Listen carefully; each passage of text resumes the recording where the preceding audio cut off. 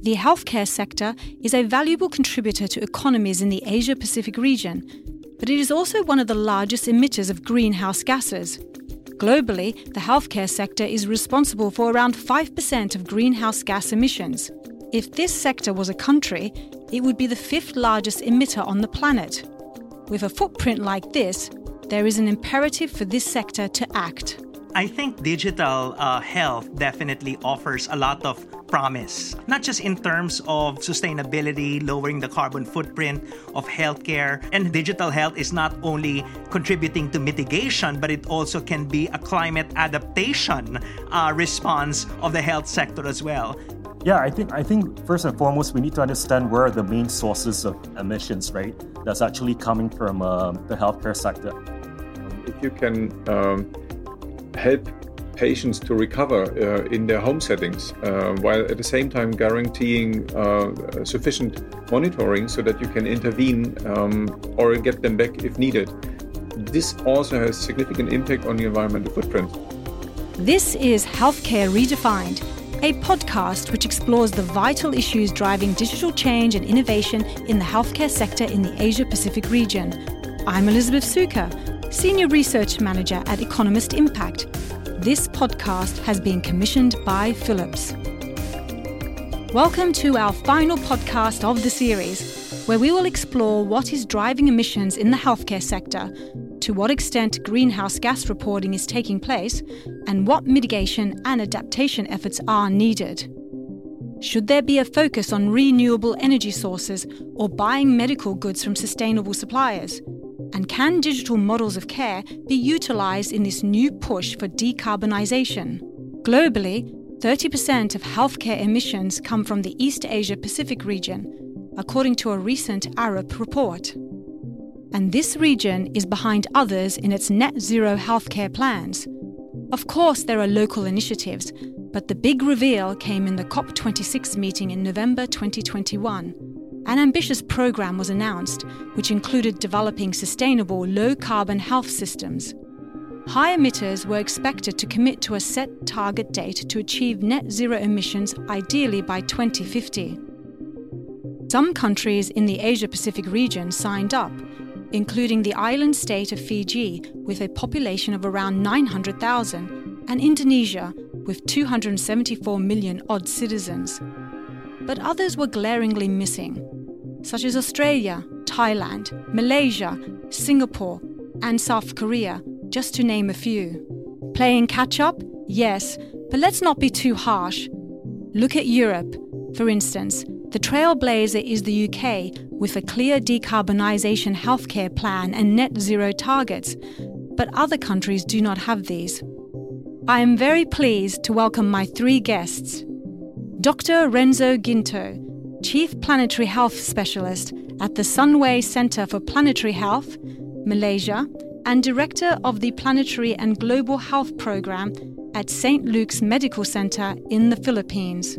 Dr. Renard Su, Climate Reality Leader for the Climate Reality Project and Climate Change Advisor at the Centre for Governance and Political Studies. And Robert Metzke, Global Head of Sustainability at Philips. A big welcome to everyone. I would like us to take a big view and look at the Asia-Pacific healthcare sector and this trajectory in meeting net zero. Which countries are standing out, which ones are not doing a great deal, also how much the sector contributes to greenhouse gases. Renzo, what are your thoughts on this? Well, thank you very much for having me in this conversation. Asia-Pacific, in terms of building climate-smart, climate-resilient health systems, I think there are some positive examples, stories that we can already identify in the region. So we're not starting from scratch, although, what you mentioned a while ago, that only 2 countries in the Western Pacific region actually committed to the COP26 health program that was launched last year in Glasgow. I think we need to do better. So, for instance, here in the Philippines, a country that has been frequented by more than 20 typhoons each year. These typhoons are growing in number and in severity. I think a lot of hospitals here have already begun incorporating resilience initiatives and measures, making sure that hospitals are the last buildings standing when these extreme weather events do strike. But when it comes to decarbonizing the health sector, decarbonizing our healthcare facilities, I think that's still a big challenge, especially in the low and middle income countries that are in the region. Many hospitals in this region do not even have access to reliable electricity to begin with. And so how can they start, thinking about decarbonizing, reducing their carbon footprint, when in fact they're still, these facilities are still very much wanting or in dire need of, facilities, infrastructure to make sure that there's electricity in the operating theater, or that there's the presence of reliable supply chains, for instance, for vaccines, as we are now seeing during the pandemic. Thank you for that, Renzo. Renard, are there any particular countries in the region that stand out for you? Is there any particular country that you think should be doing much more in this area?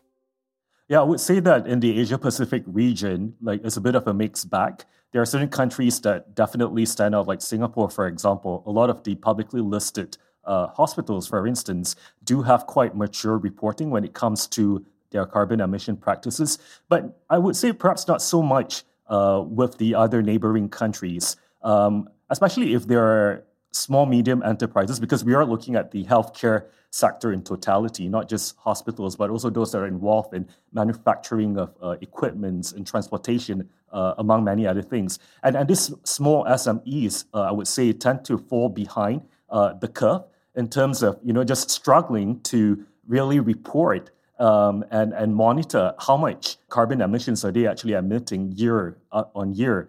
And this is really where the challenge is, what we call the Scope 3 emissions. The reality is that if we want to tackle climate change as an issue in totality, we have to, really focus on making sure that all ecosystem players actually do their part in reporting and monitoring and mitigating the impacts of climate change. I'm glad you mentioned Scope 3 carbon emissions, as this is a new language that the healthcare sector will need to get to grips with. Scope 1 covers direct emissions from owned sources. Scope 2 covers indirect emissions from the generation of purchased electricity and heating, cooling consumed by an organization. And Scope 3 includes all other indirect emissions that occur in the supply chain. In the healthcare sector, the majority of the emissions come from Scope 3. Robert, how do you see the emissions of the healthcare sector? So if you look at the global context, then on average, the healthcare industry is, I think, about contributing something like 4% to the global emissions, which sounds not so much, but it's actually more than airlines or shipping lines. And especially in the developed countries and also in the region in Asia Pacific, that is closer to 8 to 10%. So I think if you ask who can do a lot, the more advanced the countries, the more they are currently already emitting. But if we want to extend healthcare to those 3.5 billion people, half of mankind that do not have access to quality healthcare, many of them in Asia Pacific also, we need to find ways to reduce the carbon emissions also in the advanced countries, and maybe not say first access and then decarbonization, but find solutions to leapfrog and also start with digital solutions in these developing countries that have a lower carbon impact per treatment to find ways forwards to provide sustainable and accessible healthcare at once. So in the Asia Pacific sector, I would say it's really remarkable that actually that is a region in the world that is extremely exposed also to global climate change. So there is a lot that needs to happen in terms both of reducing emissions, but also reducing impacts. If you look, for instance, at Australia, the impact of the country's or the country's healthcare sector is about 7% of national emissions. I think that is something like 35, 36 megatons of CO2 equivalents per year, which is large, and there's quite a lot of room for improvement. But if you look at recent reports also from the UN, then you see that the major challenges for that are actually in the not just a limiting a lack of financing and a lack of clear vision and cooperation between public and private sectors, but also really institutional barriers and a lack of regulatory frameworks to reduce emissions from carbon and effectively monitor and verify emission levels. Thank you, Robert. Renzo, let's look at Scope 1 emissions. And perhaps healthcare systems might feel they have some control over that. Where can the greatest gains be made in Scope 1, in your opinion? Well, I think, one area where we can make, huge difference is when it comes to reduction of anesthetic gases in the healthcare system, in the operating theater. I think now among the anesthesiologists, there are vigorous discussions already happening as to, which specific anesthetic gases can be promoted that are good for the patients, but also good for the planet as well. So I think that's one area. But also I think in terms of, green building design, really lowering the carbon footprint that is emitted by our buildings.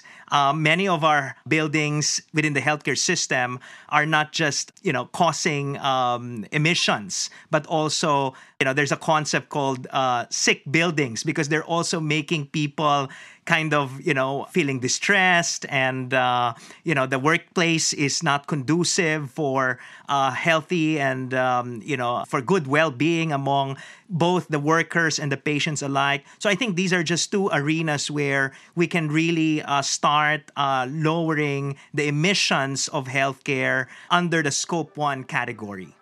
I am glad you raised anesthetic gases, which are powerful greenhouse gases. Renard, what's your take on Scope 1? What areas in Scope 1 would you like to see more attention?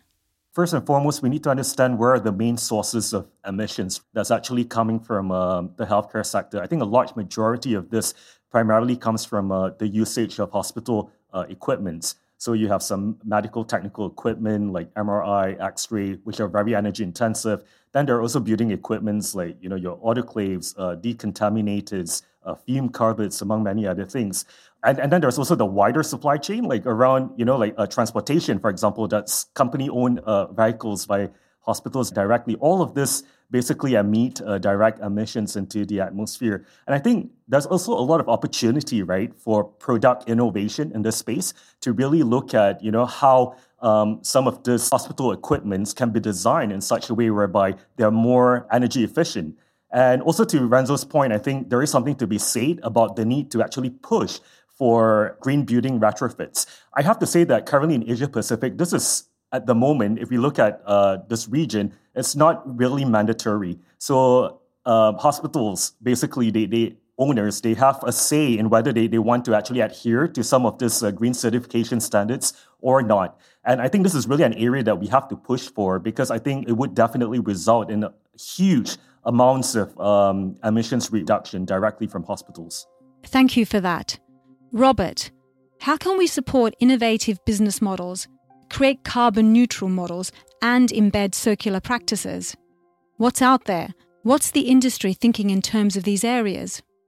We know at a global scale that about half of the reductions in emissions that we need to come from circular models, which means better use of materials, going away from this linear make and waste society to closing the loop, basically, and reusing precious materials. If you look at the healthcare industry specifically, then I think on average we have a waste of 13 kilograms of waste per bed per day in a hospital. That's at least numbers that I'm aware of.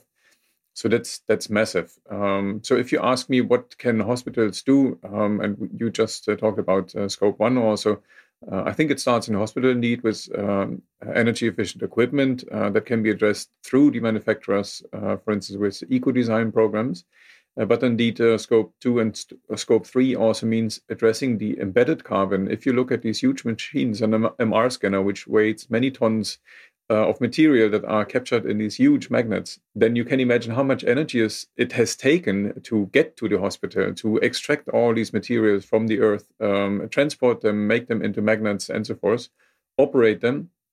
So there, it's really important also to extend the technical life cycle of these things and to design, for instance, machines in a different way, in a modular way, so that you can reuse the magnet and not just use it maybe for 5 years or 7 years or 10 years, but maybe even 15 years. Thank you for that, Robert. I like this idea of extending the technical life cycle of equipment. The UK's National Health Service has produced a net zero supplier map. From 2027, all suppliers will be required to report targets and emissions and publish a carbon reduction plan aligned to net zero targets. And from 2030, suppliers will only be able to qualify for NHS contracts if they can show progress through published reports. Renzo, you work at the St. Luke's Medical Centre.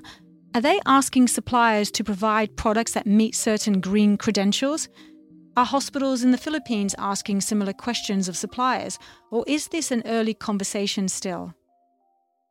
I think hospitals and the healthcare systems as a whole are now starting to think about how can we make sure that we procure these commodities, these materials that we require for healthcare provision in a way that is sustainable, that is respectful of the planet's boundaries, so that we are not doing any further harm to the planet as we also, improve and take care of our human patients. So I think that consciousness is starting.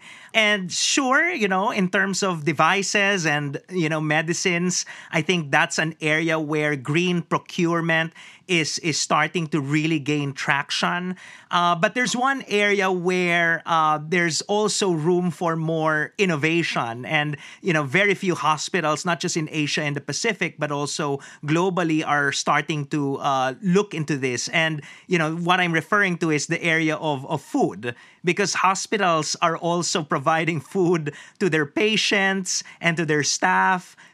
Everyone who goes to the hospital and to healthcare facilities will require some sustenance. And so how can we make sure that even the food that we provide are also sustainably produced in a low carbon fashion? That's an important call out on food waste in hospitals, as it's not often addressed.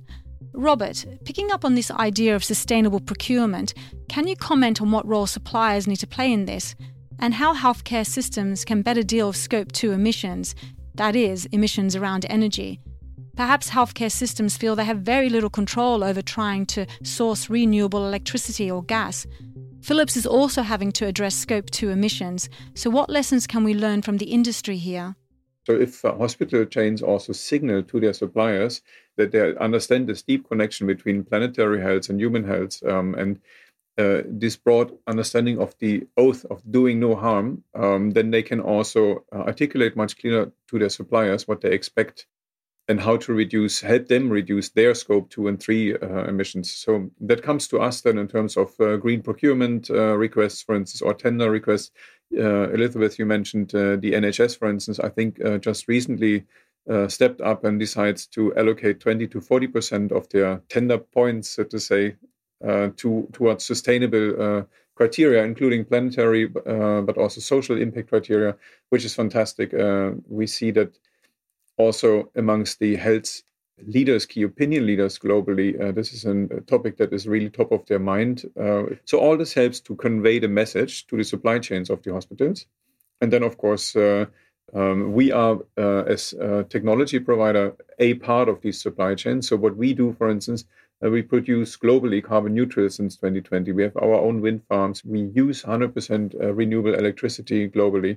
We have power purchasing agreements. We share these insights also with our suppliers. I like that idea of the wind farms. Yeah, exactly. So we have wind farms in the United States, for instance, here in the Netherlands, and power purchasing agreements in many other parts of the world. We have a program to phase out fossil fuels all across Philips. We use an internal carbon price, for instance, to have these signals. So all of that helps to create that awareness and be able to offer products, services, and solutions that help the hospital to reduce their emissions. Great point. Thank you for that, Robert. Renzo, I would like to pick up on this idea of wind farms and other cleaner energy sources, such as solar energy.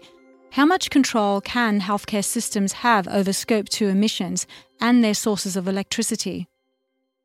So the healthcare system does not have full control over the electric grid or the power plants. But certainly, we do have the power, and I said we because I'm part of the healthcare sector as well. We do have the power to influence decision-making, energy, in energy policy, energy-related investments. And, in the Philippines, we always say that we are so gifted with lots of renewable energy options. In fact, they can be summarized in an acronym. It's called BIG SHOW. B, biomass, G for geothermal, S for solar, H for hydroelectric, O for ocean thermal, W for wind. And, you mentioned the wind farms. So it's part of the Big Show. They're all existing, not just in the Philippines, but in many countries in the Asia-Pacific region.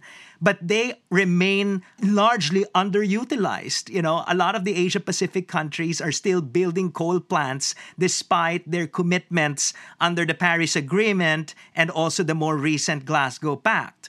And so how can hospitals be the driver of energy policy, transformation? I think we should be using the health evidence that we have that renewable energy is healthy energy. They emit less, not just greenhouse gases, but also different kinds of air pollutants, these noxious gases that we emit to the atmosphere that kill our lungs and our hearts. And also, I think we need to walk the talk within the healthcare sector. So, last year I conducted a very rapid case study analysis of several hospitals in the Philippines that already embraced solar power. And it's quite amazing to hear, the different enablers, why they committed to solar. It starts with high-level leadership. The CEO must be believing in this endeavor.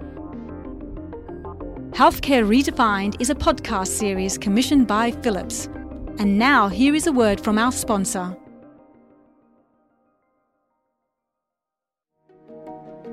Since 2016, Philips has supported original research to help determine the readiness of countries to address global health challenges and build efficient and effective health systems. The Future Health Index focuses on the crucial role digital tools and connected care technology can play in delivering more affordable, integrated and sustainable healthcare. With almost 3,000 healthcare leaders surveyed across 15 countries, the 2022 Future Health Index focuses on how data and advanced analytics are giving healthcare providers new tools which enhance their ability to deliver care to all sectors of their communities, both in and out of traditional hospital settings. Click the link in the show notes to access the report. The COVID pandemic accelerated the uptake of digitalization in the healthcare sector. But to what extent can virtual care or telehealth become future models of care, while at the same time helping healthcare systems to decarbonize? Studies indicate that telemedicine does reduce the carbon footprint of healthcare, primarily by reducing transport-associated emissions. It would seem sensible for policymakers to assess the potential of digital health as a climate change mitigation and adaptation strategy. Using digital health as a climate policy may motivate Asia-Pacific leaders to commit to it. It could also offer other benefits, such as reduced costs, increased access to healthcare, and improved quality, as we have heard in the previous episodes of this series. Robert, how do you view digitalization and digital models of care in terms of decarbonization and sustainability? Thanks. I think they cut on many sides. So it's very interesting to see that digitalization does not only make healthcare more accessible, but I think it really also helps to drive, enables lower footprints. It starts with optimizing care flows. If you can treat patients outside of hospitals, which are very energy intensive, if you can help patients to recover in their home settings, while at the same time guaranteeing sufficient monitoring so that you can intervene or get them back if needed. This also has significant impact on the environmental footprint. So that's just one of the benefits. Then think about patient flow scheduling, which is, if you look at the patient journey in hospitals, how arduous they are sometimes, right? You have to come back to make an appointment, then to come back for the diagnostics, come back for the treatment. So if you optimize these flows in a hospital, you reduce the logistical movements, and also it's much less hassle for the patient, a much more pleasant journey. So there are many examples where this type of digital solutions have direct impact on the patient experience, on the clinical outcomes, and on the environmental side. Thank you for that. Renzo, are you in agreement with that? Can digital services have a major impact on greenhouse gas emissions and sustainability in our healthcare systems?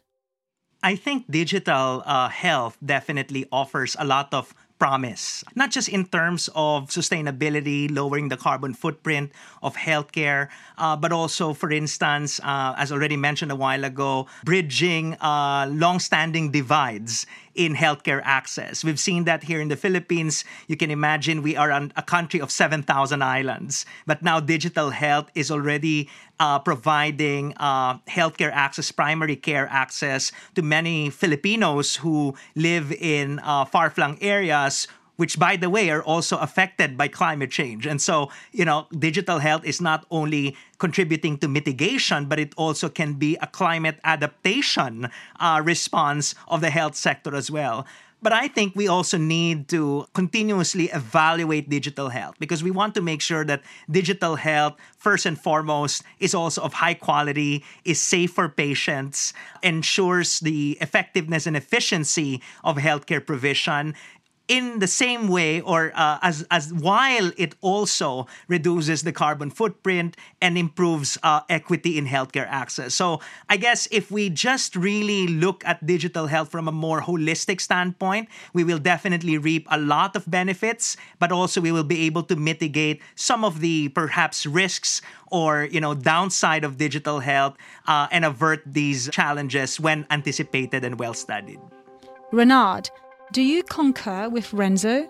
With digital health, we need to assess its risks and benefits, but it seems to tick the climate change mitigation and adaptation boxes. What are your thoughts on it in terms of sustainability? Well, I think if we were looking at this from a climate mitigation perspective, like obviously if you're cutting down on travel, the need to actually travel to clinics or hospitals, there's obviously a huge savings in terms of emissions on that end. But I think it's equally important to also start looking at things from a health equity perspective. Not everyone is granted a similar access, right, to digital health. In the Asia-Pacific region, we have about 420 million people still who don't even have basic access, right, to things like electricity, connectivity to the internet. In Malaysia, like a couple of months ago, there was actually a student who had to climb up to the top of a tree just to get connected to internet. So I think all of these issues really need to be looked at in totality, a sort of a systems thinking approach before we actually decide that, we're going to go, full Trong, like 100% digital. I think prior to that, there needs to be sort of a balance in sort of a traditional way of actually approaching healthcare accessibility versus promoting things like telemedicine. Thank you. Another area that we're probably only starting to think about is how to optimize care pathways so they reduce the environmental impact of treatment. We may start by looking at individual clinical pathways and decide that if two pathways are equivalent in terms of patient optimization, then we would opt for the sustainable one. Renzo, where are we on that discussion trajectory? It seems like it's very early days in my opinion, but I'd like to hear your thoughts. Yeah, I think in terms of improving care pathways, not just to benefit patients, but also to benefit the planet, this is a new conversation, especially in Asia and the Pacific. But I think part of the conversation should be enhancing our investments in primary care systems, because we know that when primary care becomes more accessible to people, then we will be able to detect diseases much earlier, and we will be able to avoid overutilization, for instance, of advanced levels of care, which will be beneficial to the patients themselves, which will be beneficial to the healthcare system in terms of efficiency and cost savings. It will be good for the planet as well, because we know that advanced care requires more electricity and therefore emits more carbon. And so, again, early conversation in terms of the nitty-gritty of care pathways, but I think the basic principle is if we invest more in primary care, then we will be benefiting this wide array of benefits that I just mentioned. Usually, hospitals and healthcare systems will produce an annual report looking at the quality of care they provide to patients. Renard and Renzo, how would you describe the progress of the healthcare sector's reporting on sustainability in the Asia-Pacific region? I mean, sustainability reporting has always existed. Like you have leaders such as the Global Reporting Initiative, GRI. In fact, there's a whole alphabet soup on frameworks, tools, standards, guidelines that, we can actually report in terms of how well an organization or a sector is doing in terms of sustainability. And that in itself seems to be a huge challenge because a lot of the sustainability specialists or people that I've spoken to in the healthcare sector, they say that they're really confused with all of this different jargon that has surfaced, especially in the past decade. And in fact, there is a need to call for a harmonization of these frameworks to actually ensure that some of the indicators that are reported on are actually comparable, from one hospital to another, for instance, that there is some sort of comparability. Because if you don't have that, it's basically a chicken and duck conversation. You cannot actually move the needle forward in terms of improving transparency on environmental, social, and governance disclosures if you don't have, hospitals or, the healthcare sector reporting on indicators that are similar. Yeah, I think this is something that is at the early stage for the region's hospitals. And I think to reinforce what Renard was saying, we need to build internal capacity within the health sector and across hospitals and health facilities in the region to be able to be familiar with the language of sustainability, the metrics that are being used, the way you report, but also how to make sure that you go beyond greenwashing, that you end up representing, we did this tree planting activity and we started this waste management campaign within our facility, but there are no true and deep, commitments and actions being done to really lower the carbon footprint, lower the emissions and the ecological impact of healthcare throughout its life cycle. And so I think there's a role for health professional schools to be part of this endeavor. We hope to see more training programs for healthcare leaders to be able to contribute to this endeavor of sustainability reporting. Thank you so much for that. I also think healthcare professionals can act as major advocates of change. This was seen last year, where more than 600 organizations representing over 46 million health workers signed the Healthy Climate Letter, calling on national leaders to address the climate crisis. I would like to focus the last part of this discussion on the future. Robert, what do you hope to see in the Asia-Pacific region on sustainability, as it does seem to be very exposed to the effects of climate change? So I would hope that we see a very strong movement of healthcare leaders in the Asia-Pacific region to team up, exchange best practices, agree on clear reporting standards, to also enable that trust, to also reach out to their suppliers and supply chains to build these capabilities and capacities together, and also to reach out to the public decision makers to start a dialogue from the patient and care provider perspective about what does sustainable healthcare need, what type of regulation needs to be in place to facilitate that. And again, climate and CO2 doesn't stop at borders of countries. It's fantastic to see national champions or heroes and great care providers that take the lead. We need that. But at the same time, we also need to reach out, I think, across borders and use the space in Asia Pacific to see what can be done in the region together. Thanks for those points.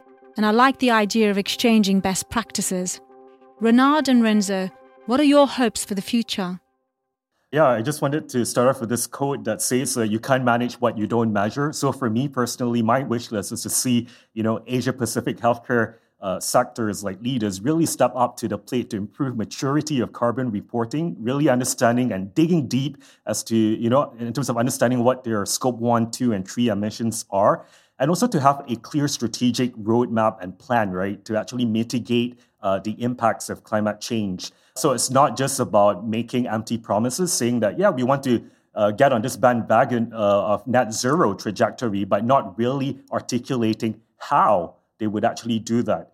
I'm very hopeful, despite all the challenges that we've been discussing over the past several minutes. And my hope comes from the young people, the next generation of healthcare leaders and health professionals in this region. Now, there's a large conversation among young doctors, but also nurses and other health professionals who are saying we cannot just be treating human patients on a sick planet. We need to take care of both.